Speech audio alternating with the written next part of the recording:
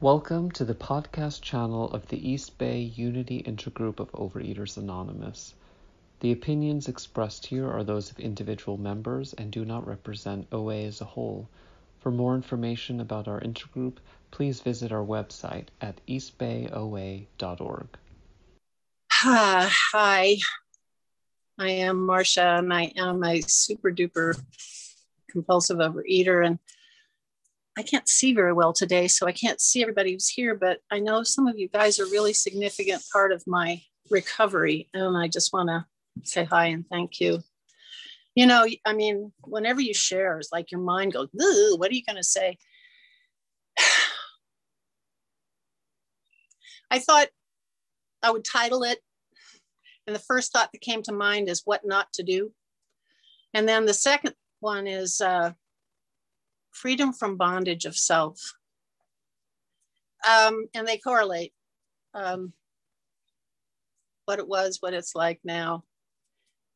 And I also wanted to give just a few caveats. The first is I use the word God, and I've had it. am having, I should say, a spiritual awakening as the result of these steps. And my experience is an experience of an immense and personal God.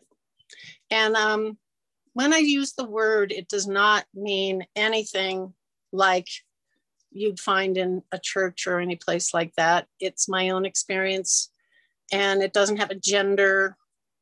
You know, I could use another word, but I just haven't gotten used to they as a singular pronoun quite yet. Another caveat is I am also in AA, and a large part of my recovery has been in AA. It was through AA that I learned to love the big book. And I mean, I love it. I would say for me that it has been the source of my ability to experience joy. And my ability, I mean, I have so many gifts, and learning to accept what I have, live in the present, and appreciate, you know, what I have. That's all a gift of this program. And it was when I was 5 months sober that a sponsor finally took me through the steps as outlined in the big book. So I quote it. I also like OA literature, but, and I'm not a thumper. But I hope people aren't offended if I use it as my source. And the third thing is sometimes I swear. I don't know if it's a problem for people, but finally I learned in my life that I love to swear. So it's part of my life. And then I have a question. Can I mention foods, or is it okay for me? Yeah, it's fine. Okay, thank you. All right, having said all that, let's see. My first memory of, sugar addiction, I was 4 years old, and I moved a chair over to the counter. We lived on the corner, and there was a mailbox on the corner, and my mother had gone out the front door. She left the front door open. She walked down the steps. She went to the corner to mail, a letter, came back, and in that time I had pushed a stool over to the counter, climbed up, and was eating raw sugar out of the sugar bowl. That's my first memory. I recently have done another fourth step, and I have become, aware in my innermost self that my disease is binge eating, but it's more than that. It's restriction. And binge eating is just a reaction to my restriction, my restrictive disease. And my earliest memories of relationship with food was my parents saying to me, do you have to eat the whole thing? My sister was skinny. She ate like a bird. They were always telling her to eat more. And for me, it was, do you have to eat the whole thing? And my mother took me to a dietitian when I was 11 years old to put me on a diet. The dietitian told me that when I was hungry, it was good. So every time I felt hungry, I should, be happy, because it meant I was losing weight. So as a child, I had to sneak eat, and so I would get up in the middle of the night, and eat bowls of cereal while my parents were asleep. I made concoctions. I mean, I was probably 6 or 7 years old when I started making concoctions with flour and sugar and whatever. My mother taught me how to bake at a young age, probably older than 6 now I think about it. Anyway, I was sharing yesterday about how I became a Girl Scout simply so that I could sell the cookies and sell them. No, that didn't happen. They were in a box in my room. For some reason, I ate them all. Not all of them, but I would steal from my parents' wallets to pay. And I think my parents knew. So I look back at pictures. I wasn't that much overweight. I really wasn't, especially by today's standards. So many children are seriously obese nowadays. But I was teased. I was tall. I was at least a head taller than most of my peers. I don't know why. Probably because I'm Swedish and come from peasant stock, but and I was overweight, and they called me Baby Huey. And some of you are old enough to know who Baby Huey was a cartoon character that was like the size of a house. My sisters called me Fatso. A lot of people called me Fatso, and a lot of shaming. So I believed that I was a monster, and it's taken me a long time to accept just who I am. Okay, so my overeating didn't change. It got worse. I would babysit. I'd eat everything in the cupboards. Most of I'd eat loaves of bread. I ate a lot. Stole money from my parents, would go to the local store and buy candy. So it was like that. When I became a teenager, I became very aware of my weight, my size, I should say. And that was when I started consciously dieting. And what I did was I fasted. And one of my clearest memory is a month or so where I would eat one hot dog, half a sandwich, or a bowl of soup, or a hard-boiled egg a day. And that sort of set the stage for dieting. I would get so excited when I was losing weight. It never lasted. There was always something that tripped the switch, and I was off and running, and I was binging again. But that was when I started, the cycle for me of dieting and binging. And my weight went up and my weight went down. And I knew I was powerless. I knew that I was addicted to sugar. I used to try to give it up for Lent. We didn't come from a religious family, but I thought maybe it would help. I could never make it past, a couple of days. So I went to college, and I'm old. I'm really old. So this is I'm just fast forwarding. So went to college. I tried the Atkins diet. I, tried to fast. I went on liquid diets. I, read books. I would always be inspired by some book that I read, the latest diet book. It used to come out like every month, and not quite as much anymore. By the way, if you hear a noise in the background, I'm outside, and that's a prairie dog. Okay, so it got worse. After I graduated, I moved to New York City, and I guess I don't need to go into details, but I came back to California, moved to Berkeley, and it was the 70s, and I joined a commune. And I drank, I smoked marijuana, and I binged. And a lot of times it was a combination of the three. Of course, food was always the primary. It was always it was my source, I would say. And one night, everybody left. I don't know where they went. And I had the house to myself. And we had these big jars of granola that her name was Marcia, actually, and another woman in the house. And she would make this. Oh, it was so good. I must have eaten, I don't know how many bowls, but I ate a lot of granola. I was drunk and stoned. And I was lying on the living room floor when they got home. And one of the women that I lived with took me by the hand and said, "Tomorrow you're going to an OA meeting with me." And I didn't want to go. I didn't know what it was. And that was January 1979. OA has changed tremendously since then. When I first got in, everybody did the same food plan. We weighed and measured. The focus was primarily on food. Not a lot of people at that time had much recovery, spiritual and emotional recovery. It was pretty much food. And that was fine with me because I was diet oriented.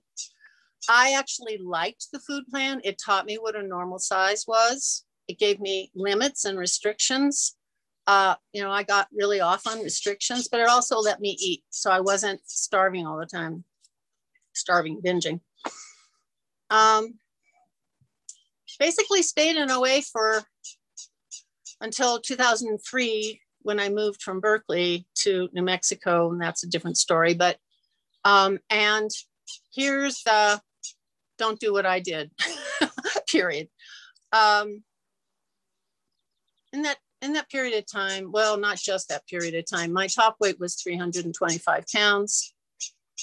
And I got down to skin and bones when people were worried. So I went up and down. I was able to stay abstinent sometimes for a whole year, one time for 5 years. And in the course of my abstinence, I've also been able to stay abstinent for 3 years. So that's about it. That's why I'm saying don't do what I did, because in that period of time from 1979 to 2003, that's about how long I was able to stay abstinent. I struggled. I never stopped going. I told myself, no matter what happens, always go to another meeting. And I had some wonderful sponsors, so many wonderful sponsors. And one of the things that I learned at that time that has stayed with me is I had a sponsor who, Lord knows why she kept working with me, but one day she said to me, Marcia, you can't control the food. You don't have any power over the food. What you have power over is the tools. You can make phone calls. You can go to meetings. You can write. And so, that was the foundation of my OA program for many years. And like I said, at one time I was abstinent for 5 years, 5 blissful years. I didn't even want to eat. During that time, I know I'm sugar addict. There's no doubt. So my abstinence has always included no sugar. I have done every food plan and every faction of OA except for Food Addicts Anonymous. Other than that, I've done them all. And I can tell you they all work. But they worked for me until they didn't work for me anymore. And I had to learn to live with food. And that's the heart of my recovery. How do I live with food? I did turn on maybe I didn't. You better tell me. I guess I didn't turn on. Okay, so I don't want to jump around too much, but my 40s were my favorite decade. I had more fun in my 40s. Part of it was because when you start getting older, as some of you know, you just are who you are. And, one of my slogans is fuck them. And it works for me. I learned they have a problem with my weight. That's their problem. It's not mine. And then another one is they're not going to run screaming. I used to think, if my socks didn't match, people were going to run screaming. And so fuck them and they're not going to run screaming are 2 of my program slogans. I think they should put those on the wall. But anyway, so I did get down to a reasonable weight. I learned how to surf. I worked out. I was a mountain biker. I was very strong. I was stronger than a lot of the 30-year-old guys that I would go with. And I didn't have one girlfriend who was a tomboy. The only people that I did things with were guys. And as a compulsive overeater who's been fat the majority of my life up to that point, hanging out with guys was a new experience for me. It was a thrill. I fell in love. With a guy who was 17 years younger than me. He had a motorcycle and he was a bad boy. And we drank and we smoked marijuana. And he was a normal person, and he would get hungry. We'd go to a fast food place. I didn't buy food there, but he'd take a few bites and put it on the dashboard. And I would sit there looking at it going, I can't understand this. I have a whole different experience now. How much time do I have left? Oh God. Oh shit. I am so sorry. Yeah, I didn't set it. All right. Well, I'll just try to speed up here a little bit. That was the best time in my life. I had a horrible job. I worked for Child Protective Services. I was super depressed. I was crying all the time. And I went on disability for depression twice. And finally, I had a doctor who said he would not sign for me to return to work. He wouldn't do it. He said I had to find another job. Got another job. It was awful. My parents and my sister and my niece lived in Taos, New Mexico, which is where I live now. And I decided one time, my best friend, my dog died. My best friend moved. I hated my job, and my house where I was renting was going. You're saying something to me, but I can't hear you. Oh no. And what was the other thing? Oh, the house I was renting. A house that I was renting was being put on the market. So I just said, fuck it, I'm leaving. And I came to New Mexico, and it's been jumping around a little bit, and I don't have to go into details, but we do not have OA here. We've tried, well, there was for a while, a really solid group of us, but they all moved. And now there's only one meeting, if it still exists, and it's basically a diet club. And I tried really hard to go and share the message. And then there's another meeting that a group of us started, but it was, these big book thumpers. And, it didn't work for me. So Zoom. If it wasn't for Zoom, I don't know where I'd be. A year ago, I have been writing down my weight this last year. A year ago, I weighed 269 pounds. And when I first got abstinent at the beginning of the COVID thing, I weighed 279 pounds.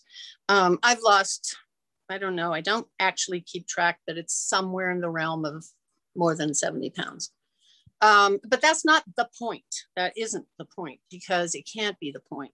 If I focus on food, and if I focus on my weight, I will binge. I know this. I am one fucking sick puppy. My definition of abstinence right now is willingness, absolute surrender, no sugar, no binging. But the most important thing is know what my first bite is, know what it is, and to be honest about it, and to, work my program around the first bite. Because if I take the first bite, I'm off and running. If I don't, I'm fine. So I was, like I said, 279 pounds. I was eating at least a half a gallon of ice cream, maybe 2, eating entire pies.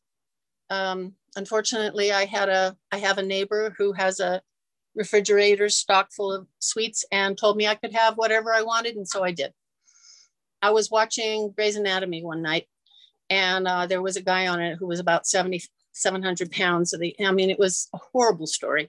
And I watched it, and I looked at that guy and I said, man, you know what? You really need professional help. And a light went on. I thought that because I was an OA and I had, 30 something years in the program, that I knew what I needed. Turns out everything I've eaten my whole life has been exactly wrong.